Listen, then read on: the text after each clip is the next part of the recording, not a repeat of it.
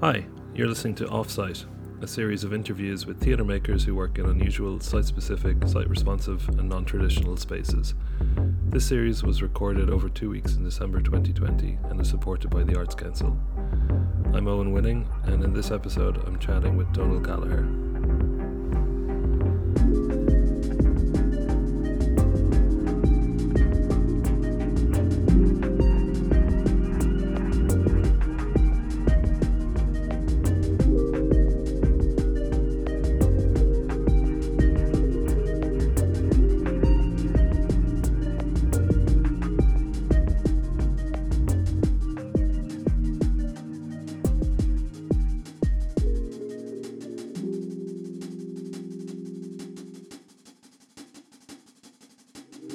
I'm joined now by Donal Gallagher.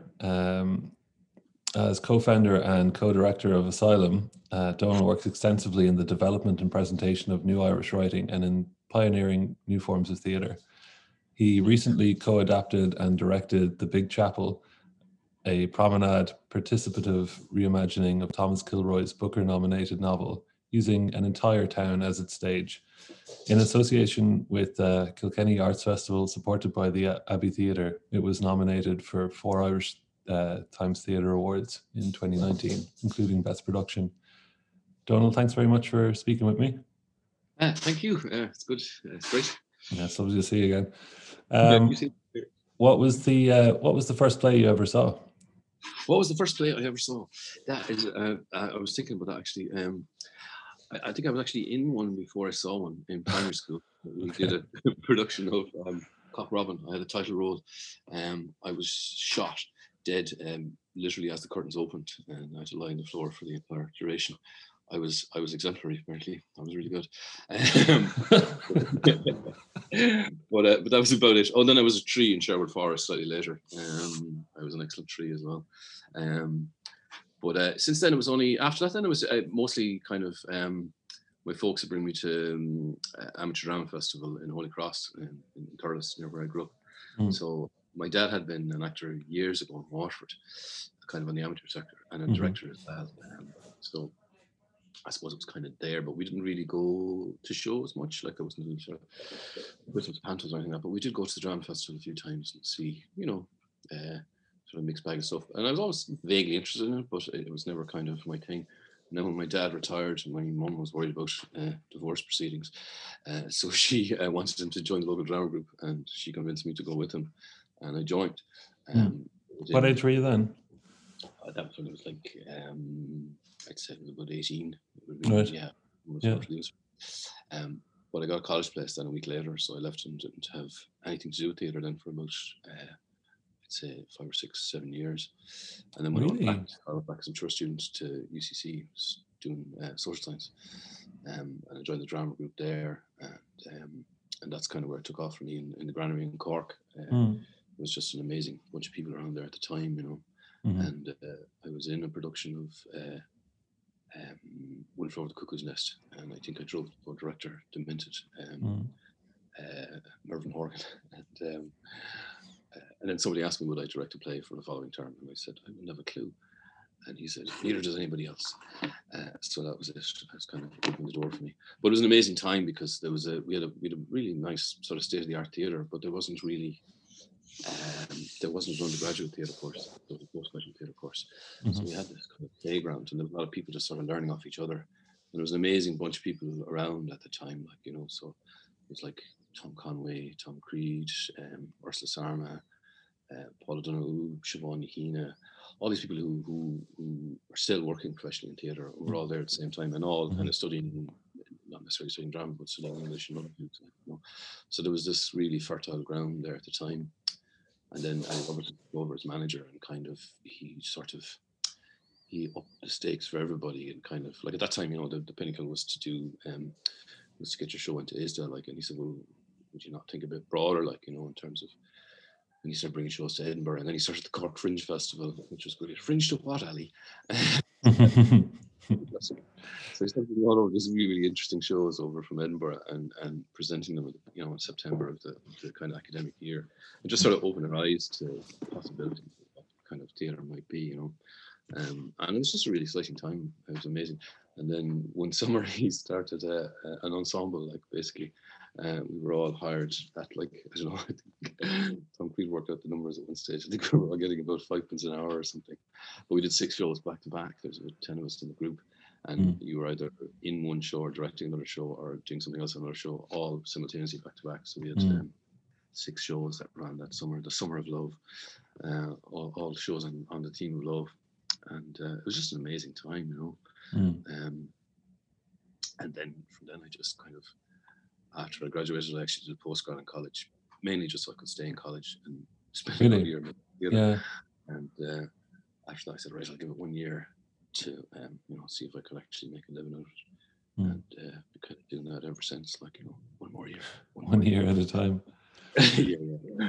So what were you, did you have a plan, like, before getting involved in drama? Like, what were you planning on doing for a living? I wandered the earth for a while, I suppose. I worked a lot with kind of young offenders and stuff prior to that. Kind of, I spent a couple of years abroad and worked in Los Angeles working with kids in care and stuff, and I did a bit of that in Cork as well. So, but I'd actually gone back to college to study social science because I didn't have a qualification that was pertinent. I actually had a job in Los Angeles for a year, and they offered me promotion, and then they suddenly realized I didn't have a qualification. I better get one. So I came back to Ireland to get one. And that was when I started in UCC, and that just kind of changed the path for me entirely. And then when just when I was graduating, Ali was leaving the granary, and they were looking for an interim manager. So so I took on that I ran the granary briefly into the I didn't know that. Yeah, I did. Yeah. They don't. There's no chapter in the history of granary for some reason. For some reason. I was not a good theatre venue manager. It was not a good idea for anybody. It was great. I was like, because at that time granary was an independent department at UCC, so I was on head of department wages for one brief glorious year. But it's good fun. But it wasn't a good idea for me really. But it was around the same time when we had started Asylum as well. Myself and Gerard Grady had kind of started the company around maybe a bit before that, with a production of Ball Prima Donna, which the two of us we'd found the script by accident up in the studio. I said, oh, this looks like fun. And it's originally a 6-hander, and we had done it with the two of us playing all the parts in it. And it was a lovely idea, but it made an absolutely ridiculous notion of sort of directing it and being in it at the same time. I remember we had rehearsed for about 2 weeks, and we showed it to Ali, and awful car crash, like, you know. And but afterwards he said, and he came up with some really, really good suggestions, like, well, you could do this, you could do that, you could do that, you could do that. The two of us walked out the door and went, we really got to get him to direct it. So we just walked straight back in and said, will you direct this for us, please? And he did, and that went really well. And we did it that year, and we toured it the following year, and then we watched Edinburgh the year after, and ended up going to San Francisco with it. And I think that's kind of what started Asylum. Really, was that kind of that relationship with Ali and Ger. And then from then on, it was just kind of, you know, just keep going and see how far we can get, like, you know. Fantastic. Can you tell me a bit about Jonah in the Whale? That's Jonah in the Whale. Jonah in the Whale. Yeah, this is a long, convoluted story. So, and actually, this links into kind of our whole sort of, I suppose, introduction to site-specific theatre. Maeve was in Kilkenny at the time. The local arts officer, Mary Butler, had invited this company called Talking Birds to come over from Coventry to do a piece based on the closing down of the Co-op Mart in Kilkenny. And the Co-op Mart was, you know, the notion behind the Co-op Mart is that they were owned by all the people who go there, you know. And she just wanted to mark the occasion of the closing of that building. There was a new big fancy one being built, but she wanted to mark that. So they came over and they were looking for local actors and theatre makers to work with them, and Maeve was invited. And she told me, and when I heard the name Talking Birds, I went, I really want to be part of this, because I'd seen a production of theirs in actually the Cork Fringe 10 years before, and it always stuck. A piece called Black Box, written by Nick Walker. And so I said, I emailed them immediately and said, I'll do anything to work with you guys. Sounds amazing. So so we worked on that, and basically the show was, the principle of the show was that the audience came in and they were the cattle. The show was called The Last Lot, and they were, when they arrived, they were the first lot of cattle to be sold in the mart. So they were hunted in by the ushers, and they went through the physical journey of the mart, but also through the history of the mart and all the different things over the 50 years. It was closing after 50 years. And each of the scenes was done, like, so you had the auction rooms in the mart where the audience were being the cattle, so the audience were in the middle, and then you had the farmers usually sit became kind of like where the actors were, and at one stage that became the Dáil debate on the cooperative movement, and at another point they were being culled for foot and mouth and stuff. But it was an amazing experience, and it was based on real stories from the history. They had done, a friend of ours, Eitan, had been asked to do research on the history. So during all that, I had looked at their website and I saw this thing called the Whale, which is this aluminium whale in a trailer, and I sent it to Deborah Dignam at the time, who was director of Kinsale Arts Week. I said, this would be lovely for Kinsale, and thought no more about it. And then I think it was on the opening night of the Last Lot, and Nick walked in, he says, Darren, I've been meaning to talk to you. He said, we've got this whale, you see. And I said, oh yeah. I said, I saw it on your website. He said, oh yes, we'll bring it to Kinsale. And I said, oh, that's great. I said, I actually sent that link to Deborah. Oh, he didn't. Thank you very much. She said, we'd like you to be in it. So inadvertently, I got him the gig in Kinsale, and he had given the gig to me without either of us knowing. So we had to turn around. And it was basically a one-person show inside the whale. The whale would pull up, and a big mouth would open, and an audience member would come in and sit down on a stool, and the mouth would close, and a curtain would open. And inside was a submariner inside called Jonah, with a squeeze box, and he was sending a desperate 3-minute. It was a 3-minute show basically, and he was sending a message to his loved one, and it was in the form of a song. So you sang it to the audience member. We gave them the message on a little origami whale. It's a beautiful show, really, really lovely, and we bought it. They brought it over to Ireland, and I ended up driving around Ireland with this thing and bringing it, because they didn't want to bring it back to England, so I ended up looking after this whale for an entire summer and bringing it to various festivals. Yeah, it was a lovely piece. It was really, really nice. And it was a really interesting thing to do as a performer as well, because they don't get many opportunities to perform, so it was great with one audience member. How many audience members would you do in a session? So we would go in pairs, and we would do an hour each, and you do an hour inside and then an hour outside, and then there's usually 3 of us, so we'd break up, whatever. So you'd be maybe 20 or 25 shows back to back, depending on what kind of demand was there. Sure. We did it in London once. There was a massive queue outside for it, and it was a show that was beautiful, but it didn't merit an hour waiting in a queue for it. It was one of those kind of shows. It was lovely. Sure. Having to wait an hour for it kind of felt difficult, but yeah, it was gorgeous. It was just a lovely piece. Fantastic. Yeah. So you're a theatre director, is how I would know you primarily. I mean, you have many hats, but how do you go from being an actor to becoming a freelance director in Ireland? So yeah, I suppose I think when I started out in college, I really wanted to act, and I kind of realized very quickly that I wasn't particularly good at auditions, and I'm an okay actor at the best of times, but I'm a bit of a ham. And I suppose when I started directing, I really kind of, I just suppose I just developed a passion for that, being in the middle of something and being in the center of other people's creative ideas. I've always seen that as being a kind of literally a directing role, that you're getting as many people's thoughts and ideas and opinions together, in terms of as a career. Again, I hadn't actually trained in theatre formally, so it was kind of, but again, at that time in Cork, it was very few of us who really had, so it was sort of kind of, it was real on the job kind of training, you learned as you went. And then it was just kind of, I suppose, just kind of going from one show to the next, and sort of slowly building experience as you went, and slowly building up knowledge as you went, and yeah, very much figuring out as go. One thing I would have loved to have done would have been to do for a couple of events in my life to kind of go back and actually spend time studying it, but I don't know, I suppose I've always been more interested in kind of on the job, kind of doing it as you do it, And what interests you in a project? What is it about a text or a story that makes you want to get involved?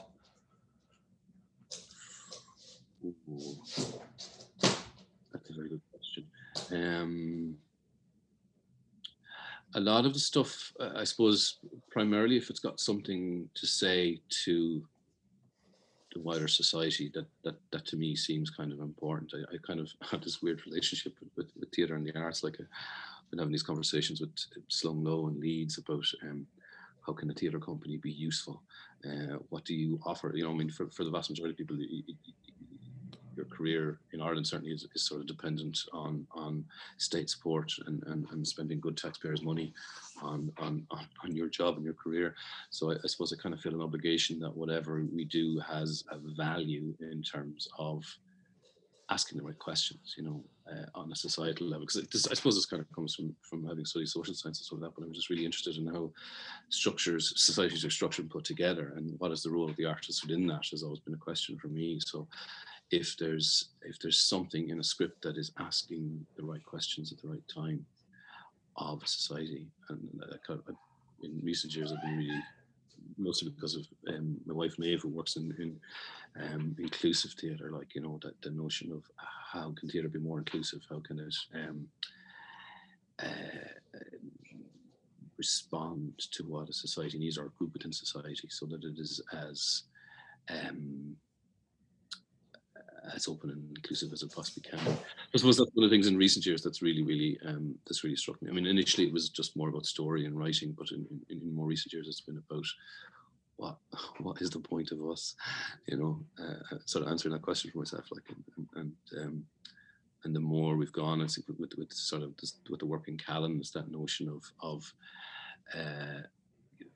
offering a voice to people who might not have a voice in theatre in general, and also getting as many people as possible interested and passionate about theatre, because I suppose I started at a time when I had the perception that theatre was very much a kind of a class-based thing, that it was, you know, this thing about just making theatre for the Blue Rinse Brigade in Dublin 4, that it was a certain age cohort and a certain socioeconomic kind of group that was going to theatre. How do we make that relevant and accessible to as many people as possible? Partly out of motivated self-interest, so that actually be an audience. Okay, so a lot of reasons there. There's a lot of, yeah. Great. Sometimes you will actually just create shows yourself. For example, you created Cleaner with Maeve in 2006. You described that show as Asylum's first off-site production. Could you tell me a bit about the development of it and how it came to be? Sure, yeah. I remember the genesis was actually the night I met Maeve. I met her at a friend's wedding, and we were chatting about theatre. She was started working in Kick-Out recently, just before that. Like, but in the middle of message, she showed me this beautiful trick with a sweeping brush and a coat, creating this sort of alternate kind of a non-puppet puppet. I was just fascinated by that. So we could make a show about that. And I think within a week we'd been offered a space to do it in Kilkenny Arts Festival as part of a bigger program in a house. And I don't know how it came about. I think we were offered a kitchen, and then the whole show sort of evolved around the notion of a cleaning lady in a kitchen, and animating her. So we kind of started playing around with cleaning products, basically, like, you know, toilet brushes and sweeping brushes and mops and all those things. And it developed really organically. As I say, it was like Maeve and I just met, so there was this kind of sort of explosion of creative energy. And I remember we were invited, her mom had a residency on Inisheer, and she invited us to come, and I said, well, we've got a show, we've got to put this thing together. She said, well, come and do it in Inisheer. I said, where would we work? I said, we could work in the theatre there. And I said, well, let us. I'm sure they will. That'd be grand. And I don't even know if we emailed them beforehand. I think we might have emailed us, is there any chance we could borrow the theatre? We did. We spent a beautiful, glorious hot summer in Inisheer, in the little shoebox theatre there, working all week. And we had left the door open all week, so people would randomly wander in and out. And by the end of it, we actually said, oh, let's do a showing. So we put a poster in the shop on the Saturday, and we did a showing of the piece. And it was amazing. The house was packed, and it was always really, Maeve's mum had her exhibition open the same day, so we said we would do it at the same time. And it just had this amazing audience came into it and kind of gave us lots of really good feedback on it. And we ended up doing it then as a kind of a show for kitchens. And it was one beautiful show. We were asked actually to do it afterwards. We'd done it in a couple of festivals. and then somebody whose mom was recovering from cancer and couldn't go see the show. She asked would we come and do it in her home. So we devised then to actually play in their home. It was just it was like a 25-minute piece that was adaptable to whatever location we were in. And that was a really, really interesting kind of learning as well, in terms of the notion of taking theatre into that context of somebody's own home. Like, you know, I mean, the piece wasn't specific to any particular home, but the notion of it happening, the idea was it was this hired cleaning room. She basically starts robbing stuff around the kitchen, whatever. But it also starts telling about her own kind of history. And again, it was that notion of, this was, I suppose, during the boom when lots of wealthy people had foreign cleaners coming in to clean their houses, and they were kind of this unrecognized, you know, people with inner lives. So I just came sort of fascinated with that idea, and the character evolved out of that. I suppose a lot of that would have come from, I mean, Maeve had grown up in the world of the Lamberts, kind of puppetry being kind of something that she had. I remember her saying at one stage that she was very disappointed when she saw live theatre, because people could do things that puppets had done. She'd grown up watching puppets and stuff like that. So I suppose that was where that came from. And later on, we did a show called Red Lola, which again was using a similar kind of idea of this idea of using the human body as a puppet. But it was something that really fascinated me, and I think and for us as well as a company, it was just a really, really interesting way to explore. I mean, I think Red Lola was one of the best shows we ever did, and kind of still keen to follow it up with something in the same line. But I suppose it was just going down little avenues and finding out what we wanted to do. I remember we were, after Red Lola, we were saying, so is this what your company does now? Like, you know, because we started off doing, like, you know, into Welsh shows and everything like that, and it was kind of, I remember somebody sort of vaguely looking down at us and saying, this isn't what you do.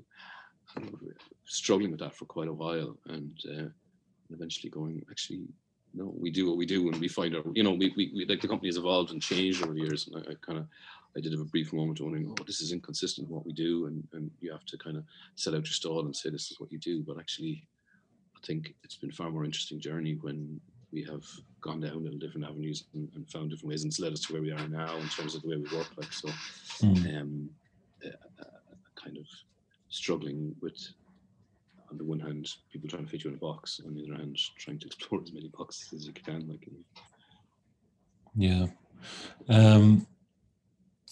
So the same year that Cleaner was first put on, Kirkadurka produced Wojciech, Playgroup produced The Train Show, Performance Corporation produced Drive By. Like, is this just because I'm researching offsite theatre and like this strikes me as like a lot of output? Was this like, was the idea that, you know, you could put on theatre anywhere and everywhere and audiences would come to it? Was that kind of prevalent at the time? Yeah, I think so. Yeah. Particularly being in Cork at the time. I mean, Kirkadurka was all, you know, that they had started doing that work way back even in the jail in Cork, and in Sir Henry's, they'd done the Clockwork Orange and stuff like that. So it was a thing that had kind of entered the consciousness, and I suppose I that really resonated with me in terms of that notion of if people aren't coming into theatres, which I think there is a sense of being, you know, people are kind of slightly intimidated by them, then bringing the work outside and bringing it to other places, that to me made a lot of sense. Like, you know, and I think that, yeah, the potential for reaching people in a different way, I think was really, really interesting as well. So yeah, I suppose it was quite a lot of going on. So can you tell me a bit about Six by Sundown? Was it a commission or was it an idea from the company, or? It was an invitation. So after we had done the last lot and the whole experience of doing that show, and that, again, it was that idea. I remember coming out of that, and there was, the audience was, we did 4 shows in one day, basically, and that was it, because it was the one day we had access to the building. And the audience was half and half sort of theatre folk and arty cultural kind of people, and half farmers who had been in the mart. And I remember this old guy in his 80s down from the hills who as we were coming out, all of the actors were in pens on the sides, and the audience come down through, and we sort of chat to them as they go. And one poor old fella in tears beside me after the experience of it. And he had been there the day that the mart opened, and this was the day the mart closed. So he'd spent a lot of his life there. And he would come to the mart like, once a month, not to buy or sell anything, but just to hang out with people, because that was the culture of the social outlet, So I suppose that idea of being able to touch people in that kind of a really meaningful way, it was really interesting. But then, so at 6 by Sundown, the workhouse in Callan, there's a fairly intact workhouse in Callan that has been renovated. One part of it was the civic offices for the county council, and the back ward, which on the original plans, all the workhouses are the same plans around Ireland, they're the same architectural plans. And on the plans, the back ward is known as the ward for fools, imbeciles and epileptics, that's literally what's written on the plans. And at this stage, the back ward had been turned into a Campbell community. Campbell had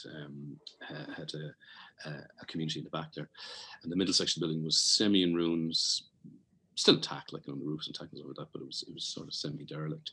And Patrick Lydon was in Campbell had seen 6 by Sundown, and there was plans at the time to build a health centre for Callan on the site, and he had suggested that we mark the history of the building before that happened. They were very interested in theatre generally, So we were invited to do something, and we started a research, and Aiton Houlihan, who runs families in Callan, she started doing kind of local research and finding out about the building. And one of the things we found out was that Thomas Kilroy, who had grown up across the road in Callan from the workhouse, had played there as a child in the 50s in Egan's Picture House, and then go and reenact scenes from movies in the workhouse. And everybody spoke about it being this rich, imaginative playground, and they had great love for the space.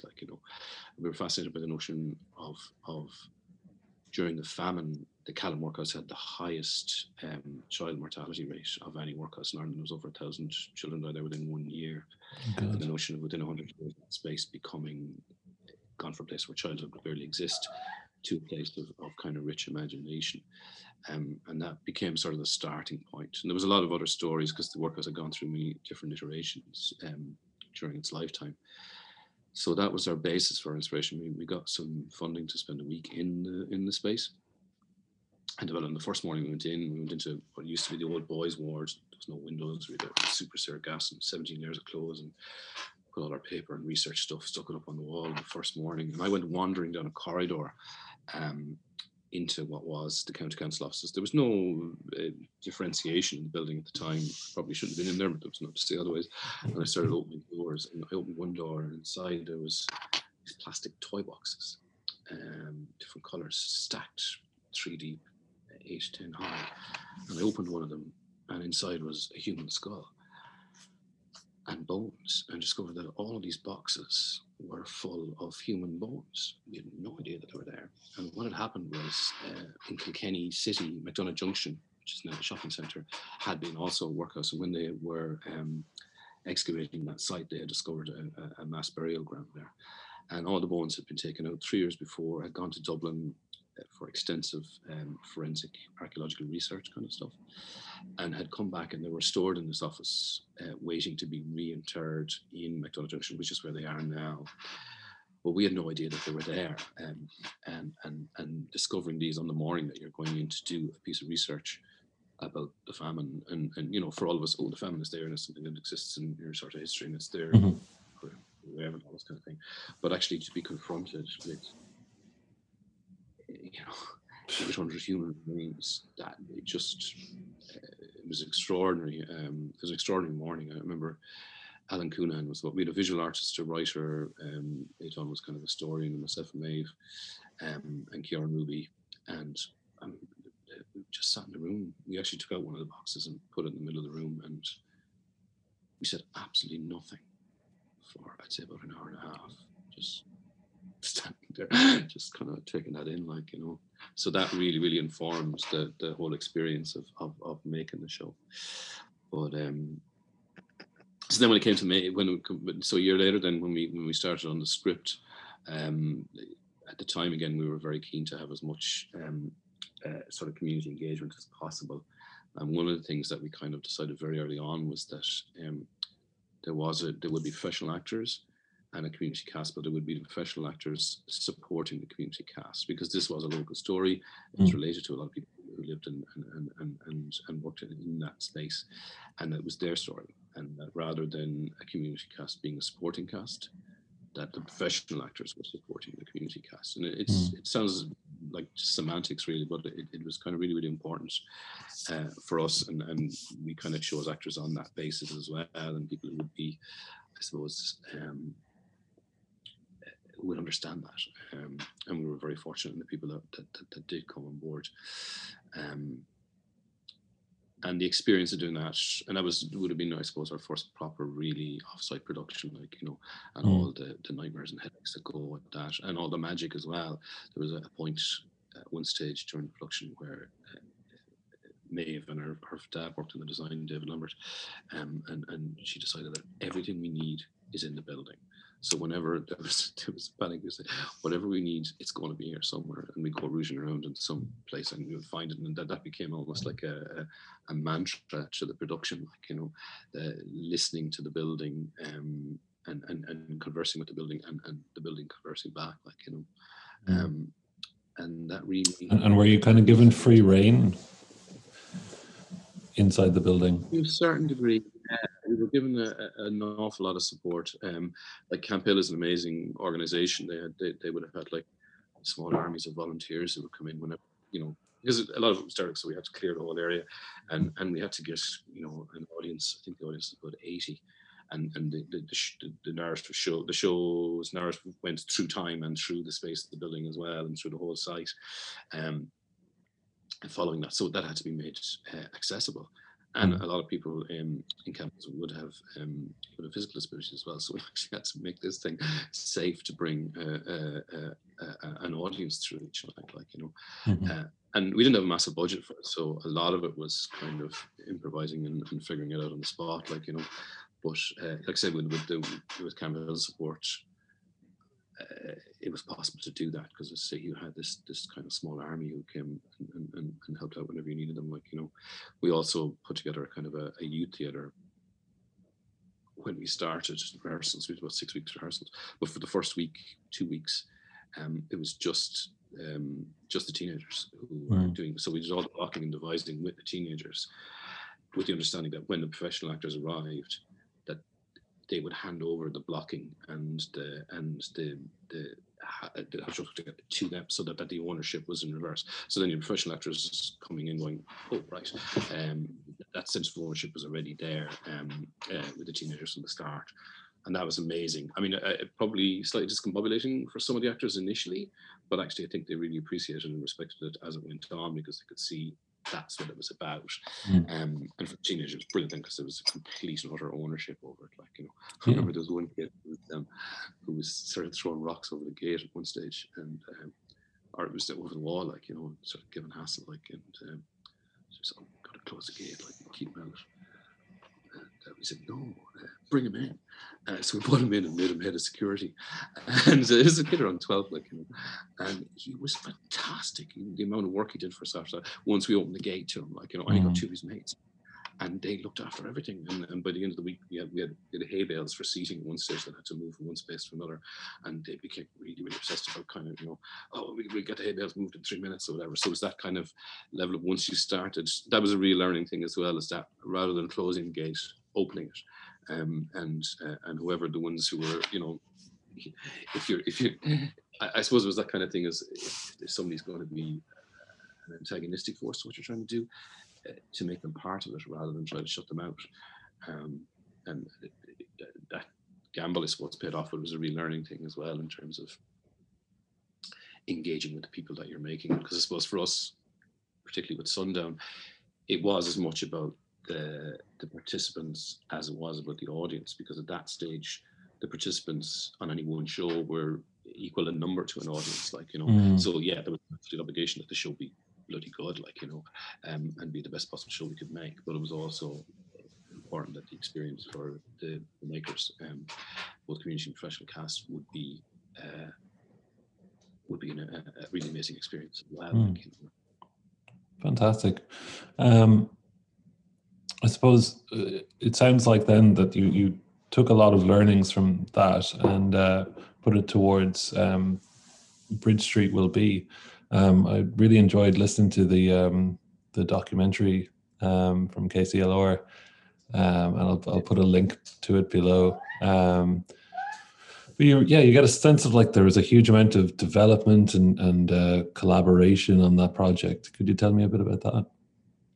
Yeah, it was amazing. I'd been filling in an Equinox at the time, Maeve's Maeve Dirks company in KCAT, which is an inclusive ensemble of actors.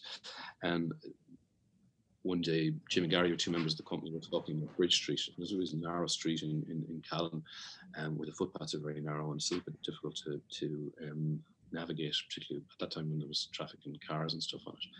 And Jim and Gary would have a bit of limited mobility themselves, like, but Gary coming in one day and saying, "There's a lovely street, but it's a bit awkward getting up and down. We should do something about it. We should do a show." And so that kind of started the whole thing. And okay, so we started talking to people locally, and we met one guy. And this was around the time just after the sort of economic collapse. But it turned out one of the local guys owned about 7 or 8 buildings on the street, and I suppose it was on. he basically the bank owned most of them at that stage, but he was at that stage having to divest himself of it. But he had a son who was also in the visual arts in KCAT, so he became sort of one of our biggest allies. So he gave us access to a building on the street, and at the same time, what's now Workhouse Union at that time.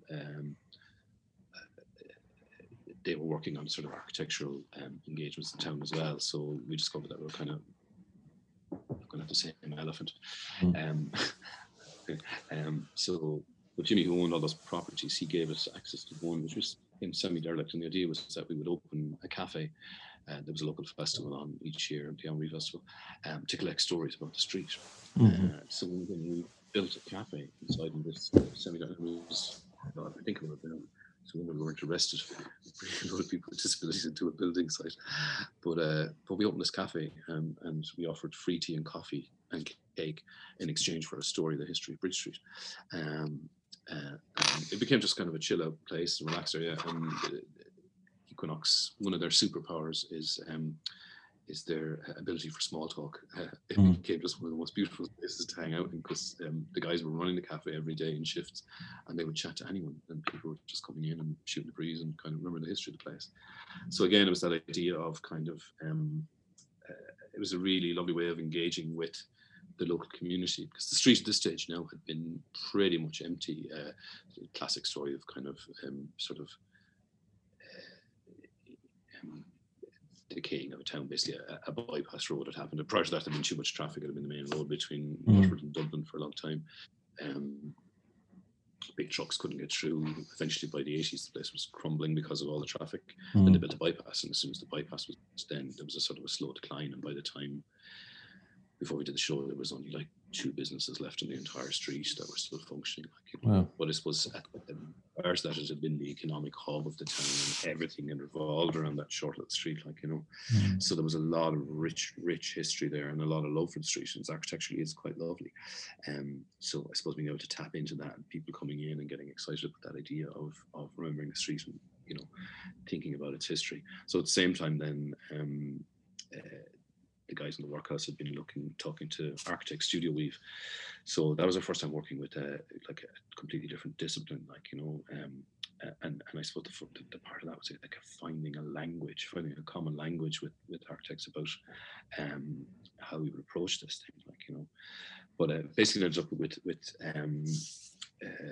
the following year. Then after the cafe, all those stories were collected and turned into a kind of a narrative history of the street that kind of sort of transcended the history of the street. So you had all these versions of time happening on top of each other, layered, and the audience then. One of the things about doing the piece was that none of the spaces could take a large audience. So how are we going to do this thing, and what kind of structure could we use to get people to engage with it? So the idea was that the narrative idea was that the audience was unleashed on the street, and you were given a task. You were looking for it's a long story. There was basically a true story about a guy who died on the street. The audience was looking for his will, which had been lost in the street. And then when you did the street, actors would grab you and pull you in, and there was little rotating scenes happening in all the buildings. So there were 10 different shows running back to back.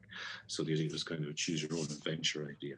And that had kind of practical reasons, really, is that you couldn't fit a reasonable sized audience. You would have been limited by the size of your smallest building. So this kind of freed us up to. So there's one very loose overarching narrative, and then all these small narratives going on in the building with little loops.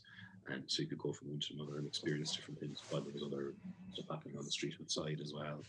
So you could hang around there and you could find your own way into the story. And that was a real eye opener as well in terms of structure. I suppose a lot of that had kind of come from looking at stuff like Punch Drunk in terms of how they kind of put their shows together as well, and finding alternative structures to build your show, but for me, that whole experience, so sweet.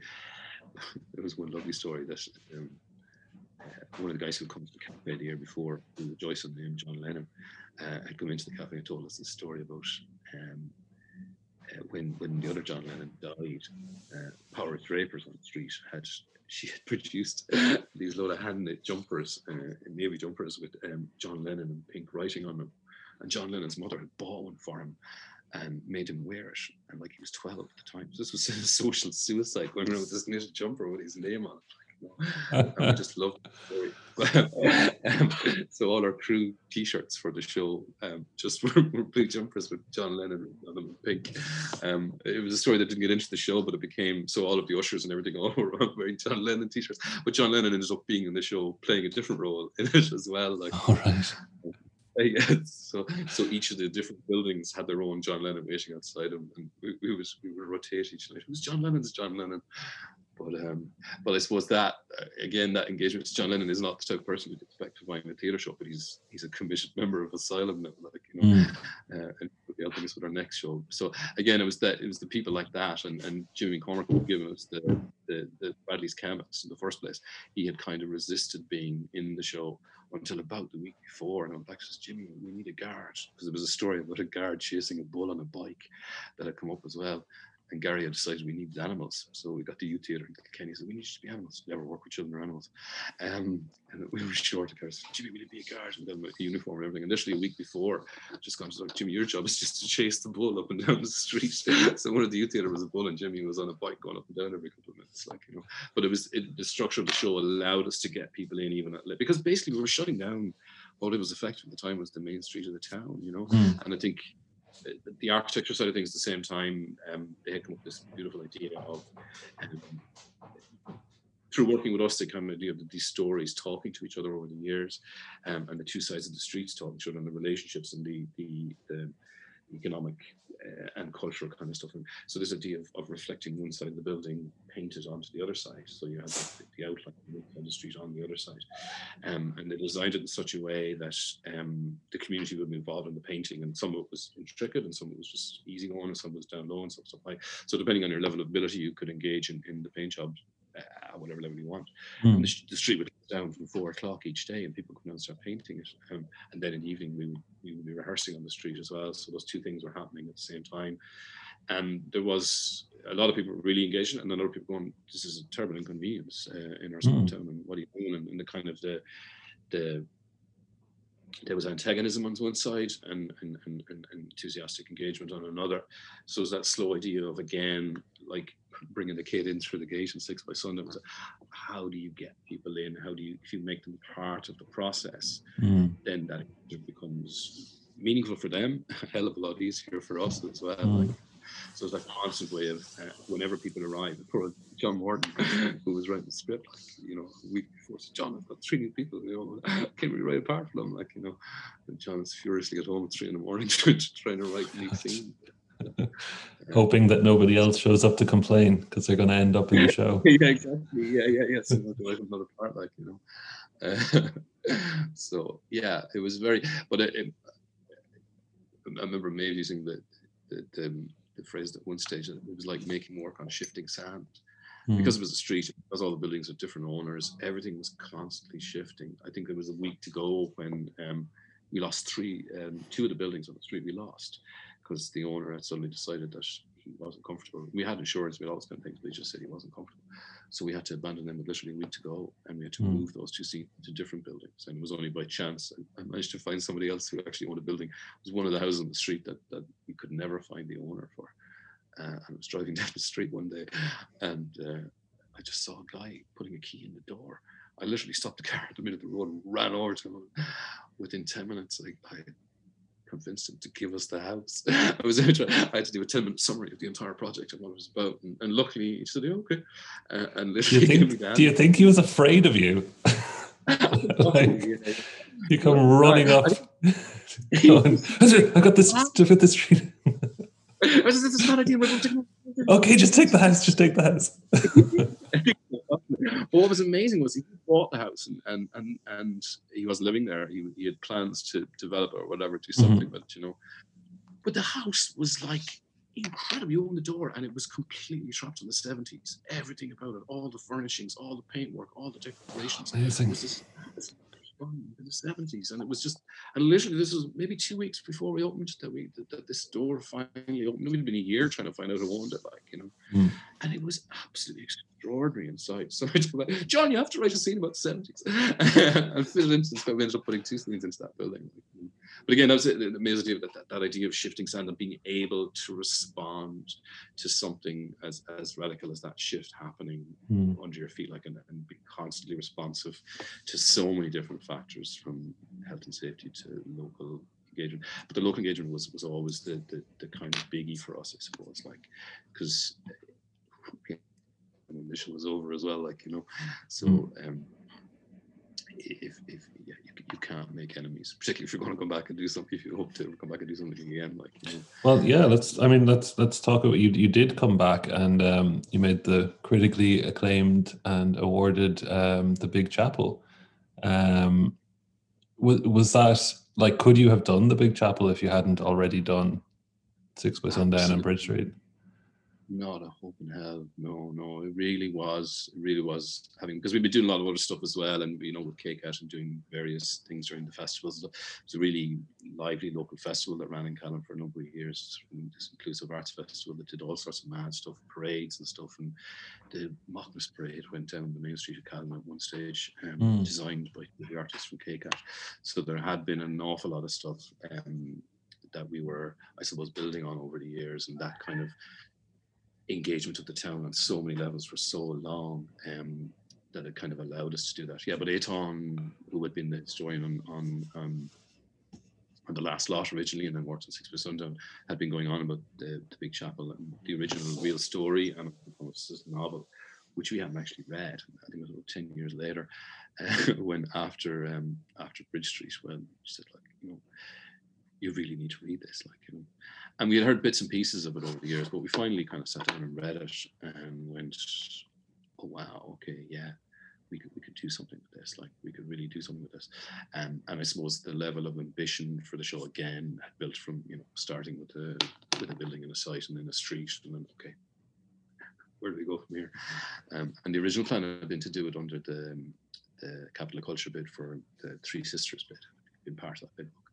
And when that didn't happen, then there was kind of sense that it was sort of going to be dead in the water. But I suppose we kind of we kept plugging on it, and then eventually managed to get the Arts Festival and the Abbey to support it. And then I managed to get those, and I'd been looking. I'd known Maura O'Keeffe for quite a number of years, just from my work and stuff, and always been a big admirer. And I went to her. Said, will you please produce this? She didn't, we wouldn't have known each other well or anything like that. But who the hell are you? What? What do you want to do? So she was utterly intrigued. I said, I've got the Abbey.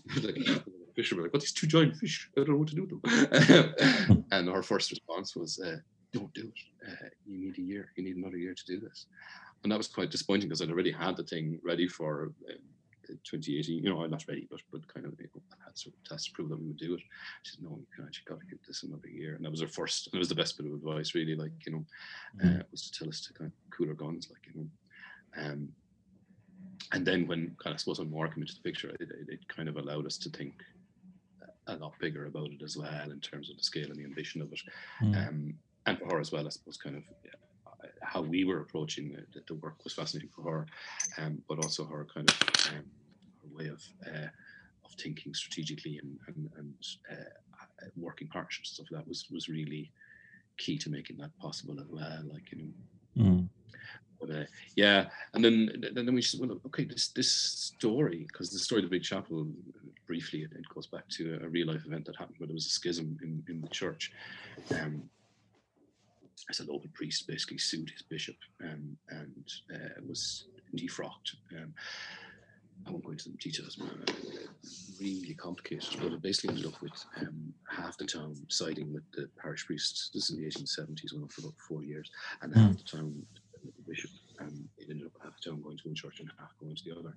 And every Sunday morning for 2 years, there was riots in the streets. The case ended up almost bringing down because on the brochure at the time, it ended up being a vote, a long, complicated process, but it nearly brought down the British government twice. It was being discussed by the Pope in Rome. All is focused on this strange little battle between church and state, effectively what it was.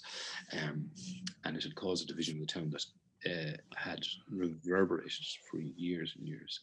I mean, there was people killed in riots or whatever, and the priest was eventually kind of torn out. It culminated in the chapel wreckers, basically when a mob basically descended on the church and tore the roof off it and burnt part of the priest's house at the back of it and tried to drive him out of the town for causing this division, which had caused the local economy to collapse and everything. And it was originally an argument about schools, as the parish priest. This priest had been the manager of the schools.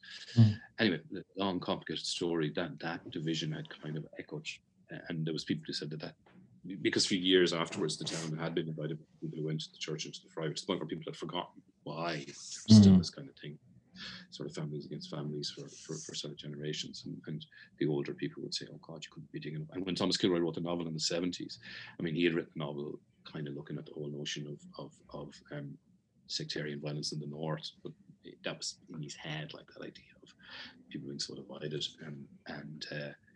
but like the local reaction to the novel had been they didn't want anything to do with it, basically. Like, and most people kind of dismissed it without even reading it. It wasn't helped by the first line of the novel being nothing remarkable had happened in the town before this. But and the novel had done really, really well. You know, I mean, it had been acclaimed and all this, but it had been kind of sort of very much rejected. So the idea of doing it had always been kind of concerning. And we'd gone to a lot of people who went to the Historical Society, and also different people saying, how do you think people are going to take opening this kind of worms? And I mean, you know, for generally speaking, like a lot of people wouldn't have a clue and they generally wouldn't care, but there was a few people there who kind of go, oh, you know, these are things that are best not spoken about. Like, but eventually going to the parish priest, and he didn't really have much interest in theatre, but he said, most people don't even remember who my predecessor was, never mind who was parish priest back in 1900. Yeah. He was really fascinated by the history of it himself as well. Right. He read Kilroy's novel and hated it because it was historically inaccurate. Right. As a novel. So that ended up being a really, really delicate debate, because it's the same church, and we knew that we had to use the church, or it would be kind of, it would all be a bit meaningless, like, you know. So getting that, and that had gone on for about 6 or 8 months, trying to get us into the church. The one thing we had in our favor was that Neil Jordan had burnt it down, Marianne, for Breakfast in Pluto, because it was the church that was used in that. And there had been a bit of controversy with that at the time, but I suppose Neil Jordan paid good money to burn it down. But it was seen as okay in that context. It was okay in that context. This is a community theatre project. But eventually, there was a reluctance to let us in. But eventually, we were allowed to do it and to use the church as part of it. But that was really interesting as well, because again, the nature of the story and what we were doing was about. I was fascinated growing up in Ireland with sort of the decline of the church and the notion of. When I was growing up, there was 1 hour a week where basically everyone ended up in the same place in the churchyard, whether you're rich or poor, left wing, right wing, whatever side of the tracks you were from, you were occupying the same space, and whatever your personal feelings about Roman Catholicism or religion in general, there was just this common space that was kind of, to me, my mind, has been lost. Where is our church now? Where do we meet as a people? Where do we come together? And after, I remember doing the warm-ups at Bridge Street and having 80 people in a circle, couldn't fit the circle, the street was too narrow, just make an egg. But the diversity of people in that circle, to me, felt like a kind of church, and because we were all devoted to one thing, doing a really good show. So how do you recreate that? So it was the idea of recreating this temporary notion of church. So the production almost became like a church where we would come together and give thanks for life or whatever. It wasn't this, we didn't all sit around and do kind of, I don't know, whatever. But it was really interesting, that idea of getting people as diversity of people. Like we had people from 8 to 80. We started, Cindy Cummins did, we started a riot squad in the parish hall, and they would come and basically choreograph and devise riots for an hour every Thursday for about 2 months beforehand. That started with 4 people and ended up with about 50. And again, that age grade and that mixture of abilities and mixture of backgrounds and mixture of people all together in one place, kicking the living shit out of each other every Thursday night in the interest of art. That to me was what the production was about. Again, there was an obligation on us as theatre artists to make the best show we possibly could. But again, with the number of people, the experience of being part of that had to be at least of equal value, So all those times we had a lot of people who wanted to be involved, but didn't want to act. They wanted to sing. So it's okay, we've got to have a choir. So I really luckily wrote an original score for a choir of 40 people. And originally they were only supposed to sing in the church, but then gradually through rehearsals, because I always wanted a sort of a roving Greek chorus for the show. They were most older and in their 60s and older, even they just want to come in and sing. And then through the process, would you maybe think of following the action? So by the end of it, they were literally, they went through the entire journey through the town as well, in the lashing rain. Someone's going to die of hypothermia in the middle of this production, But once you open that gate and start that level of engagement, you kind of follow it through, But there was a lot of beautiful things that happened. I mean, the local girls' school were amazing. The original story of the Big Chapel had revolved around the girls' school, and the girls' school that basically the priest had tried to import French nuns to start a school, and had fallen foul of the bishop over it, and that was where the original stumbling block had happened. But the existing girls' school, we kind of knew that we wanted that to be part of the show as well, which is the polar opposite side of the town. You can actually see you can see the church from the school and vice versa. So those became the two kind of the pillars of the show. And I remember going into the principal, never met the one in my life, Mary O'Keefe, with a list of kind of, would it be possible to do this? Would it be possible to do this? And she said yes to absolutely everything. So by the end of it, she handed us the keys to the school. That became our production office. It became our audience met. It became our front of house. Became where all our indoor rehearsals were held. We literally had the school for 3 months, just the entire school, in whatever room we wanted. So again, that level of kind of, yes, here you go, run with it. It was just amazing, to have that. But again, I suppose there was a thing that we had a bit of. There was trust, there was trust from the community. You built it up. Yeah. That was really a thing. I think we didn't even realize that. I'd love to say it was like an intentional plan for 10 years we're going to do this, but it was, it was all built on having those relationships already. Donald, thanks very much for your time. I just want to ask, how has COVID-19 affected your work through this year and I suppose next year as well? It has certainly given us pause for thought. We spent a lot of the last few months kind of thinking about where do we go next. It was become fascinated by the idea of, we moving to Kilkenny was always. We both moved kind of for family and personal reasons. I may have working in KCAT and stuff like that. The idea of having a theatre company in rural Ireland, how the hell was that going to work? Could we continue to do the work we're kind of doing on this same scale and still be in way out in the wilderness. So I suppose I'm kind of thinking, well, what is the point of asylum? So that's a lot of where our thoughts have been going now, and so I've been doing a lot of kind of development on new ideas. We're talking to this amazing company called Slung Low in Leeds, who again are they're fairly radical, but again they're looking at what is the point of them and they're obviously in an inner city context in the UK, but there'd be sort of similarities thinking. So we've got a bit of funding to work with them on the development of a show. Born with the idea of bringing Callan on tour. We're looking at some sort of co-production where we can bring some of their community cast here and ours over there. And kind of taking some of the thinking that goes into what they do and how they come to the kind of ideas we have, and sort of maybe applying that to Royal Ireland. We've been offered a space in Callan as well, actually in the workhouse, funding back to where we started from. So we're looking at maybe kind of stewarding that space and making it a sort of a community resource for. So we're looking at all those kind of things. So it's really given us an opportunity to sort of think about our place in the world. So we've got a couple of kind of projects cooking up over that. So there's a lot of kind of R&D kind of stuff. We're also looking at, after I suppose Big Chapel was really about the kind of the decline of the church as a kind of a part of social fabric, and one of the other big pillars has been the pub and sort of the decline of the rural, mostly rural, but certainly urban pubs, but just pubs in general, like, you know. And again, you know, it's probably a healthy thing that there's slightly less pubs. I grew up in a town that had 53 pubs we did not need 53 pubs. It was not a good, healthy sign, you know.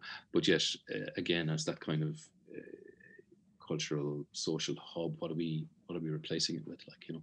So that's one of the things we're looking at. We're kind of developing a show called The Local around the history of the place and the pub in Irish culture and society. So lots of interesting ideas, and I suppose imposed time to try and figure them out. In a way, it's been kind of the timing has been okay, you know. And that's, yeah, it's obviously there are challenges and difficulties, but I suppose good theatre doesn't come without challenges or difficulties. So, you know, I think when we didn't have any challenges and difficulties, we'd be producing shite. So good. Yeah, absolutely. Listen, thanks a million for chatting to me. I'll look forward to seeing what you come up with next. Thanks very much. Pleasure. Cheers, Don. Thanks, man. So thanks to Donald for conversation. Thanks to the Arts Council for supporting this. Thanks to Pepe the Cat for chipping in, and to astronaut Mike Dexter for composing the music. On the next episode, I'll be speaking to Maeve Lambert.